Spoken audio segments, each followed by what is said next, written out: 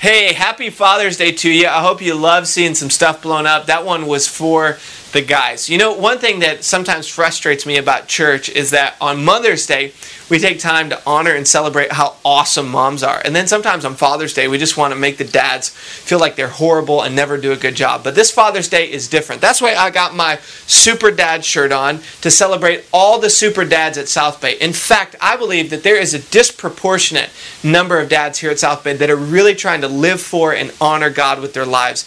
And today is about honoring you for your faithfulness and to challenge all of us to continue to step up to higher levels of leadership in our homes and in our personal lives. That's why today I'm so excited to introduce you to our speaker, Ephraim Smith. But before I do that, I just want to take a quick time out and tell you about where we're going over these next few weeks here at South Bay Church. We're going to start next Sunday a brand new series called That's What He Said, where we're talking about the promises of God. And then I want to encourage you to mark your calendars for July 13th when we kick off a brand new message series called Pull Your Head Out of Your App, where we're going to talk about how technology oftentimes is ruining our lives and how to get control of it, to tame it, and to utilize it to help us build the kind of lives that honor and please Jesus.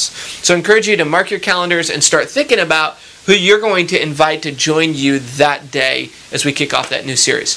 Now, for our speaker today, Ephraim Smith, he's going to bring an incredible message that I believe that you're going to be blessed by. Ephraim is the leader of World Impact, which is an incredible ministry that's making a difference with urban poor, raising up leaders, planting churches, and seeing the mission of Jesus accomplished here on planet Earth. Now, Ephraim is a husband, he's a father, he's an itinerant speaker for Kingdom Building Ministries, which made a huge difference in Stacy and I's life. He's spoken at conferences all over the world, including the Global Leadership Summit, which impacts over 100,000 leaders. He's written great books, a book called Jump, another book called Hip Hop Church, which I love the title of that. And he started a church in Minnesota that made a huge difference called Sanctuary Covenant Church. And today you're going to be blessed by him.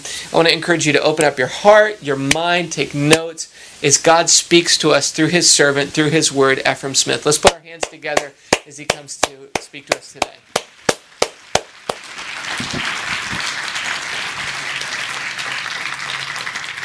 Well, I am so honored to be here at South Bay and just grateful to Pastor Andy for inviting me, especially to give a message on Father's Day. So I hope to be used by God to be a blessing today. I'm going to read to you from Exodus chapter 3.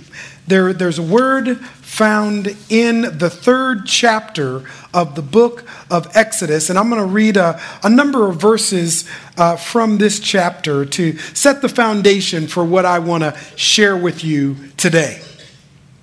Exodus chapter 3, beginning with verse 1. It says, "Now Moses was keeping the flock of his father-in-law Jethro, the priest of Midian, and he led his flock to the west side of the wilderness and came to Horeb, the mountain of God. And the angel of the Lord appeared to him in a flame of fire out of the midst of a bush. He looked, and behold, the bush was burning, yet it was not consumed. And Moses said, I will turn aside to see this great sight, why the bush is not burned. When the Lord saw that he turned aside to see, God called to him out of the bush, Moses, Moses. And he said, Here I am. Then he said, Do not come near, take your sandals off your feet, for the place on which you are standing is holy ground. And he said, I am the God of your father, the God of Abraham, the God of Isaac, and the God of Jacob. And Moses hid his face, for he was afraid to look at God. Then the Lord said, I have surely seen the affliction of my people who are in Egypt, and have heard their cry because of their taskmasters. I know their sufferings, and I have come down to deliver them out of the hand of the Egyptians, and to bring them up out of that land to a good and broad land, a land flowing with milk and honey, to the place of the Canaanites, the Hittites, the Amorites, the Perizzites, the Hivites, and the Jebusites. And now behold, the cry of the people of Israel has come to me, and I have also seen the oppression with which the Egyptians oppress them. Come, I will send you to Pharaoh, that you may bring my people, the children of Israel, out of Egypt. But Moses said to God, Who am I that I should go to Pharaoh and bring the children of Israel out of Egypt? He said, but I will be with you, and this will be the sign for you that I have sent you. When you have brought the people out of Egypt, you shall serve God on this mountain. Then Moses said to God, if I come to the people of Israel and say to them, the God of your fathers has sent me to you, and they ask me, what is his name? What shall I say to them? God said to Moses, I am who I am. And he said, say this to the people of Israel. I am has sent me to you. God also said to Moses, say to the people of Israel, the Lord, the God of your fathers, the God of Abraham, the God of Isaac, and the God of Jacob has sent me to you. From this text, I want to speak to you on the title, The Life of a Liberated Man. The life of a liberated man. God, I pray that this would be your message, that ultimately, God, you are speaking, and I'm just the vessel that you've decided to use to say what you want to say to these, your beloved children, my sisters and brothers. God, I desire to be obedient to your word, so please let it be done. In Jesus' name, amen. The life of a liberated man. I had the opportunity 4 years ago to go to the country of Kenya on the continent of Africa. And one of the days that I was there, I was outside of the city of Nairobi in a small village of a group of people called the Maasai people. And while I was in this village, I had an opportunity to see a ceremony marking boys becoming men. This ceremony where they are walking into manhood, towards being husbands and fathers, godly men. And the ceremony that I saw, these boys that were about to be men, were all dressed the same, and they danced together and they sang songs. And when they were done with their dance and with their singing, the men, the fathers, the husbands of the village came around them, and they were declared men. So I went to one of the elders, one of the fathers in the village, and I said, that's all they had to do? All they had to do was just dress the same, do a dance, and sing a few songs, and they were declared men. I like that. That's good. He said, no. He said, that's actually the end of the journey. He said it began when they all came out, and in front of the whole village, they were circumcised. I said, really? I said, I think if I was in that village, I would be a boy for a long time. They'd say, come out and be a man. I don't know, okay. So after that, weeks later, they go out in groups of 5, and they have to kill a lion. They will not be declared men. They can't walk into a life of being husbands and fathers and productive men in the village until they kill a lion. And this is how they do it. They go out in groups of 5, and 4 boys have a spear, and 1 boy has this long wooded instrument. It's called a lion tamer. It's thin and until at the very top. It's really heavy, and it's all made of wood. And so they go out and they find a lion that's asleep during the day. And in most cases, that means it's a male lion. So the male lion, while the woman lion is out hunting, it's the male lion is during the day is mainly just sleeping. And so they wake the lion up. The boy with the lion tamer, his job is to take it, and he hits the lion, wakes him up, and gets the lion to chase him.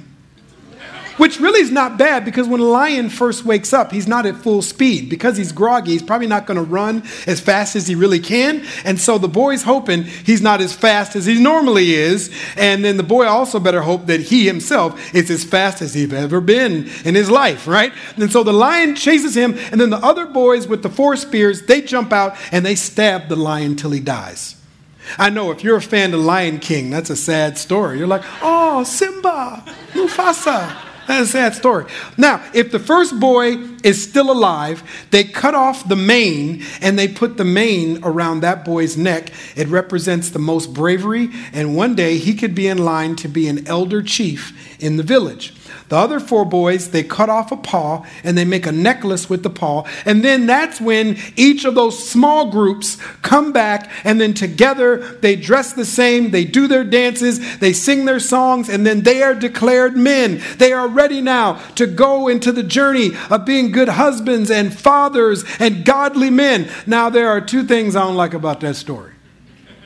One, I don't really want to kill a lion to be a man. And second, I believe in equality, so I'm like, what do the girls do to become women? I mean, they should bring back a monkey foot, kill a giraffe, something. Don't you think they should have to do something?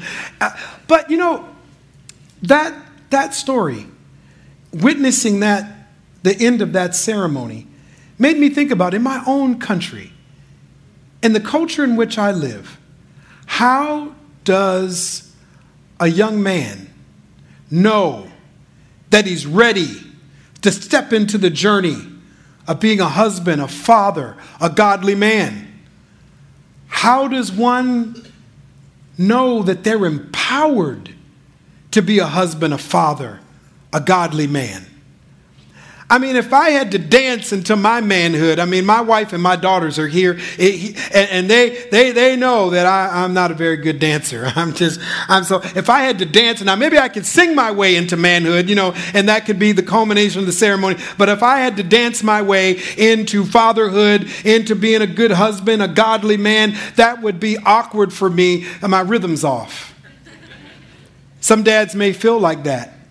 Awkward, trying to find your rhythm, trying to find your dance, trying to find your place in being a godly father. I believe, though, in Exodus 3, this is not the story in Moses' life necessarily of the road to fatherhood. It is a journey, a place in his life that could inform being a godly father. See, God wants Moses to have a sense of freedom, of being liberated by God, so that he is prepared to liberate an oppressed people. To feel the empowerment of God in such a way, to be freed and liberated by God in such a way that his very life now can liberate others. We live in a culture today, we live in a world today where young people, they are susceptible to being oppressed, weighed down by so many issues and challenges in today's world. In this upside down, crazy world, young people are susceptible to being oppressed, but God wants to liberate parents. God wants to empower parents in a way that their lives can be empowerment and freedom to the children that they raise. What does it mean to be a freed dad that opens up the possibilities for children to live in freedom in Christ Jesus and through the indwelling of the Holy Spirit? What does it mean for a father to be liberated so that their children are liberated? God speaks to Moses, and he's saying to him, you are standing on holy ground. Take off your shoes. The ground you are standing on, the foundation you're standing on is me. The one burning in the bush right in front of you is me. The one who is speaking to you, that voice is God Almighty. What does it mean for a father to know that he's standing on godly ground as a dad? What does it mean for a dad to know that God is present, burning in front of him? What does it mean for a dad to know that God's voice can actually inform us fathers on how to be godly dads, liberated men who liberate, freed fathers who free the children that are around us through the power of God. God says this very ground you're standing on, Moses, is the very place where the people that become free are going to stand with you. Which means if we as dads stand on a good foundation, if we stand on good ground, we can raise children that stand on good ground. We can raise kids that stand on a godly foundation. Where are you standing? What is burning in front of your life? Can you hear God speaking to you about your mission as a dad? Well, there's 3 points that I want to present to you from this exchange between God and Moses, and I want to venture into the 4th chapter of Exodus, and I want to talk through it in order to present 3 points for fathers. 3 points of what it means to be a liberated man who liberates and how I parent my children. So what happens is after God is speaking to Moses in Exodus chapter 3, showing up in the burning bush, reminding Moses that he's standing on God's creation and to take off his shoes, and he begins to give Moses his mission to live a life that leads to the freedom of the whole nation of Israel. The whole chosen people of God are going to be set free because of Moses. And what Moses says is, no, hey, I didn't sign up for this. This is not me. God, I hear you speaking, but I am not the one. Unfortunately, far too many children are growing up today without the presence of their fathers because some dads check out at the very beginning. I can't do that. You're pregnant. What? I don't know. I don't think I can do that. Hey, I'm sorry. Hey, I can't raise a kid. Be somebody's daddy. Not me. You don't know. Oh man, I wasn't expecting the relationship to get to this point. Unfortunately, we live in this world where some dads check out at the very beginning. That's what Moses was trying to do. He was trying to check out of his assignment at the very beginning. At the very moment that God said, this is your mission, Moses was saying, not me. And he was coming up with a series of excuses of why he's not the one to live a life of freedom that sets people free. So the first thing that God says to Moses is he says, what's that in your hand? And Moses, it's a staff, because that's the tool, the instrument that he's using to oversee the flock, to be a good shepherd. He's got a staff in his hand. So God in Exodus chapter 4 says, throw that staff on the ground. And Moses does, and it becomes a snake. And so it's slithering on the ground. The staff that was in his hand is now a snake slithering on the ground. And God says, pick it up. I'm just telling you. My wife told me this, and so I'm not trying to, embarrass her or anything, but, we're originally from Minnesota, and so we had heard when we moved to the Bay Area of Northern California, and we live way out in the outer East Bay, that there was a chance we could see snakes where we live. There's a golf course by my house. I've never seen this golfing in Minnesota. There was a sign, it said, watch for snakes. I was ready to stop golfing right then as soon as I saw that sign. My wife says this, and I agree with her. If we see a snake, she says she would get on an airplane back to Minnesota. I'm like, I'll probably be thinking about that too. Like, I'm just saying, maybe you are just so snake orientated that snakes don't bother you. But like me, if I saw a snake, I'm running first. Second, I'm not even thinking about picking it up.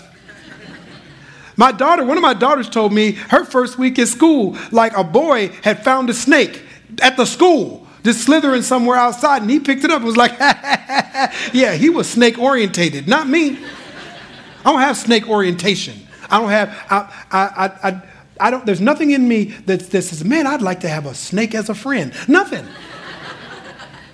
And so God says to Moses, pick up the snake.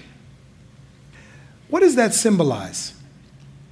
The snake, the first time we see a snake in Scripture, it's tempting Adam and Eve to disobey God. The snake in the Scriptures many times is a symbol of a liar, of an accuser, of Satan, of the enemy. So here's a snake symbolically at the feet of Moses, reminding him of his inadequacies, reminding him of his sins. See, here's the first point. If you're going to be a liberated dad, if you're going to be a liberated man who liberates your children, liberates others, we need to allow, as dads, God to liberate our story. Would you allow God to liberate your story? God to liberate your past? Because that's what that snake was doing at the feet of Moses, reminding him that he grew up without his dad. Did you know that? When Moses was born, there was a word put out that all baby boys that looked like him were to be murdered. So his mom had to give him up. So Moses grew up without knowing his father, without knowing his biological mother. So maybe there were some issues there. The snake is reminding him of that. You know that Moses was a murderer? He killed somebody. So maybe the snake is there reminding him. How can you be a liberated man? How can you set a people free when you didn't even know your own dad? You didn't even know your biological mother. You grew up with an identity crisis. You killed somebody, Moses. Are you kidding me? But God says, pick the snake up. The very symbol that is haunting you, that is accusing you, that is making you feel inadequate, that there's no shot for you to be a godly father. Pick up that snake, and when he picks it up, it becomes a staff again, and now it is the very symbol of the tool that is going to be used to divide the waters that the oppressed people will walk through to freedom. God wants to liberate your story. God wants to liberate your past. The things that were haunting you, that are making you feel from your past that you're not a good dad, that you're not a good man, that you're inadequate, that you're not qualified. God wants to liberate your story, liberate your past so that you're free now. And maybe the very stories that have haunted you, you can use those stories now to heal your own children. Maybe by your children seeing you be freed from your past is something that you can pass down that will free them. Let your stories be your testimonies. Let your past point to God's promise. Now let me say this. There are some stories from your past that maybe some of them need to stay between you and God. But there are other stories that God will take from your past and use them to liberate your own children. Are you willing to let God liberate your past? Liberate your story. Take your childhood stuff, take the stuff before you became a Christian, and it now is your testimony. It empowers you to be a dad and pass something on to your children that they don't have to be haunted by what you were haunted by. Now, you would think that this would have convinced Moses, but no. Moses is still debating God. I'm not qualified. I'm not the one. Hey, I didn't sign up for this. So God says, okay, Moses, this is what I want you to do. Take your hand and put it under your shirt. That's the next thing we read about in Exodus chapter 4. He says, take your hand, put it under your shirt, now take it out. And when Moses took out his hand, the Bible says it was leprous. It was diseased.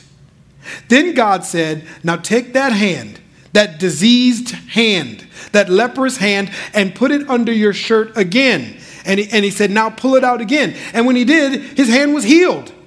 It was like it had never happened before. The next point I want to present to you is, will you allow God to liberate your soul? See, when God said, put your hand under your shirt, Some versions of the Bible say that he told him to put his hand into his chest. Now, he couldn't really do that. I mean, that would have been gross. I mean, he would have killed himself trying to do that, right? When he said what he was showing Moses is when he pulled his hand out and it was diseased, he was saying, that is what the inside of you looks like. You're hurting, Moses. The reason you don't think that you can liberate a nation of people, the reason you feel unqualified, the reason you're trying to talk me out of sending you to set a people free is because on the inside of you, you're hurting. You're broken. Would you allow God to heal, strengthen, comfort, build up the inside of who you are? Is your soul hurting? And what does that mean? The way you're thinking. Are you carrying things around in your head? Are you carrying things around in your heart? Are there stresses? Are there burdens? Are there weights that are keeping you from sleeping at night? Are you weighed down by decisions that you have to make, by challenges that are in front of you? There are just so many plates spinning in your life, and you're trying as best you can in your own power, in your own might, to deal with financial stuff or family stuff or stuff at work or stuff with your house or whatever it is, and it's just weighting you down. And God wants to heal your soul by taking those weights off you and putting them on Him. That's why in the Gospel of Matthew, Jesus says, "Come unto me, all ye that labor, all ye that are heavy laden, all of you that your soul is just full of the muck and the garbage and the mess of life. Put that on me and take who I am and put that on you." Jesus says, "My yoke is easy. It's light. Take that." Would you allow God to liberate your soul, to work in your feelings, in your thoughts, so that your inside and your outside can be aligned? The reason why Moses' hand was diseased is because how he looked on the outside and who he really was on the inside was not lined up. God wants to heal your soul so you can be the dad that God has created you to be. Now, you'd have think that did it. Now Moses is saying, okay, I'm ready to go now. I am ready to go and be used by God to set people free. But no, Moses is still debating with God. He says to God, you know what? Here's the reason I cannot live this call. Here's the reason I can't really live into this mission of being a liberated person that liberates others. The reason I can't do this is because I don't speak well. I stutter. I'm terrible at speaking. You do not want to put me in front of Pharaoh. You do not want me to deliver a speech. I'm horrible at speaking. I'm not very good. So, send somebody else. It's like the dad that says, what's the question? You want to talk about what? Ask your mom. I don't know. I have no idea. I don't really, your mom's better at talking about stuff like that than me. Moses saying, I don't speak well. God says to Moses, I will be your voice. I will speak for you. I will speak through you. Are you willing not only to allow God to liberate your story, liberate your soul, but would you allow God to liberate your voice? That powerful, transformative words would come through your mouth as a father. Will you allow God to speak to you in a way that you can speak as a godly father into the lives of your children? That that truth and reconciliation and healing and power might infiltrate them because of the words that you speak to them. Your words are powerful. But first, you have to be healed from any words that are haunting you. You know, when I was a kid, they used to have this really silly saying. It used to go, "Sticks and stones may break my bones, but words will never hurt me." I don't know if little kids still say that today on the playground or when they're in elementary school, but that was a defense mechanism for kids. If you were being talked about, teased, made fun of, what you could say back. Because you know what? Sticks and stones may hurt my bones, but words will never hurt me. Shut up. Ha. But, you know, to be honest, words do hurt. They do bruise. They do cut. Words do damage. Some of us have had damage done to us by words. And we need the words of God to dismantle and replace words that may have been spoken at us, over us, that did damage. Will you allow God's voice to be the dominant voice in your life? Will you allow God to speak? And when God is speaking to you, you'll become amazed at the things that you say to your children. Things that you're like, I don't know where I got that from. I couldn't have made that up. That had to be God. I mean, every once in a while, I say stuff to my kids that I don't know where that came from. I think that was God. Whew. All right. Because when God is the dominant voice in your life, God can be the primary voice through your life. You know, in tennis, two of the most dominant tennis players that I've known over recent years are Venus and Serena Williams. I mean, they've won Wimbledon, they've won the French Open. I mean, they've won just about every major. I mean, Venus and Serena Williams are like just awesome tennis players. Venus, the older sister, was asked a few years ago, so did you always know you were going to be great? I mean, when did you know you had the ability to be a champion, to be one of the best tennis players in the world? And she said, well, I've known that since I was a little girl.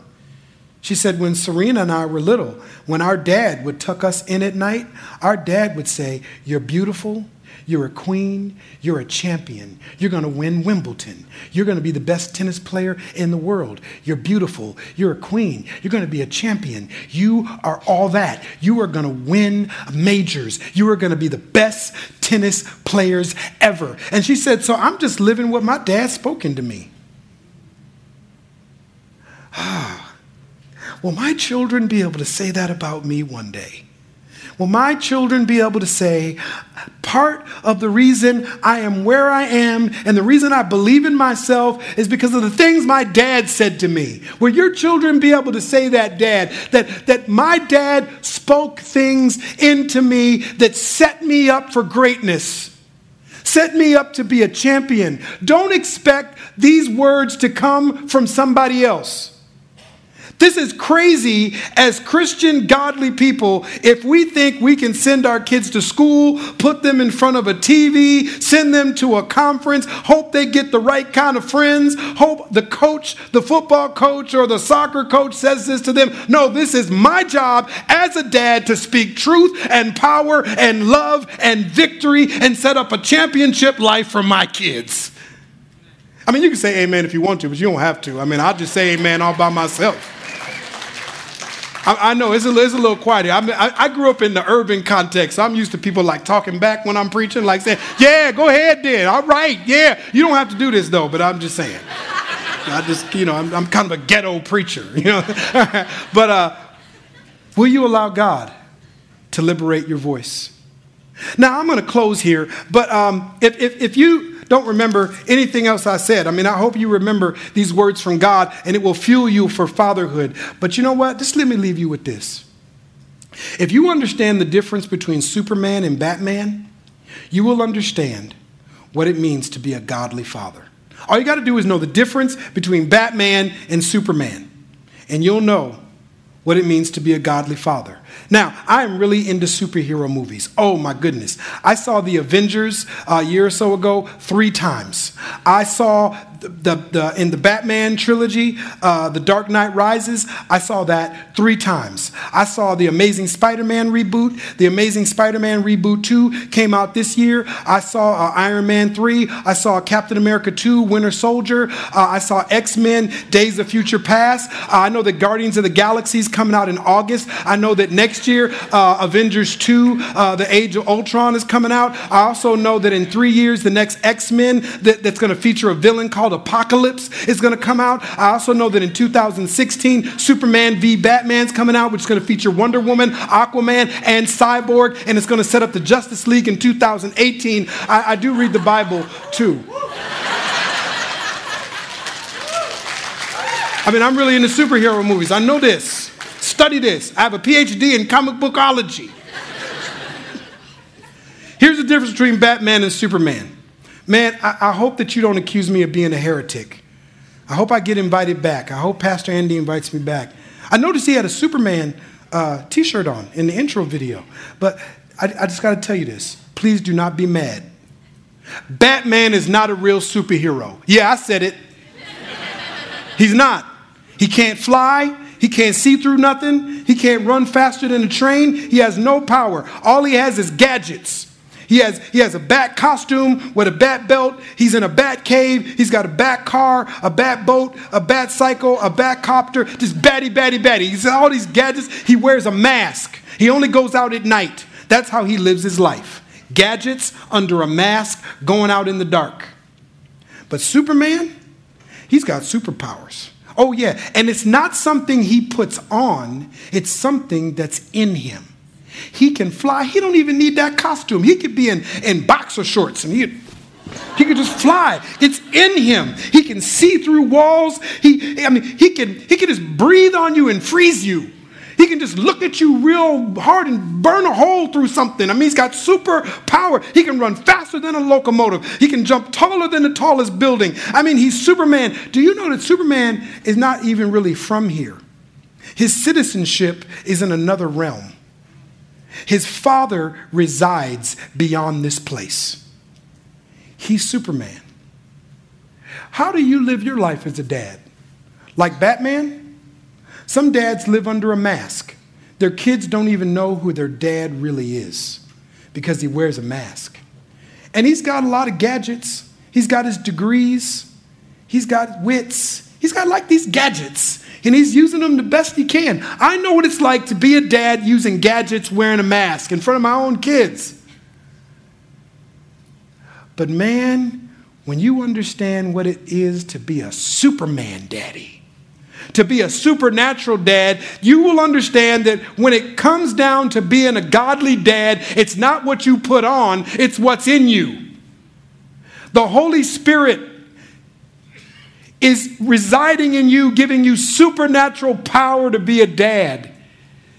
Your true eternal Father is in another realm called the kingdom of God. And if you are a Christian, that is where your ultimate citizenship is.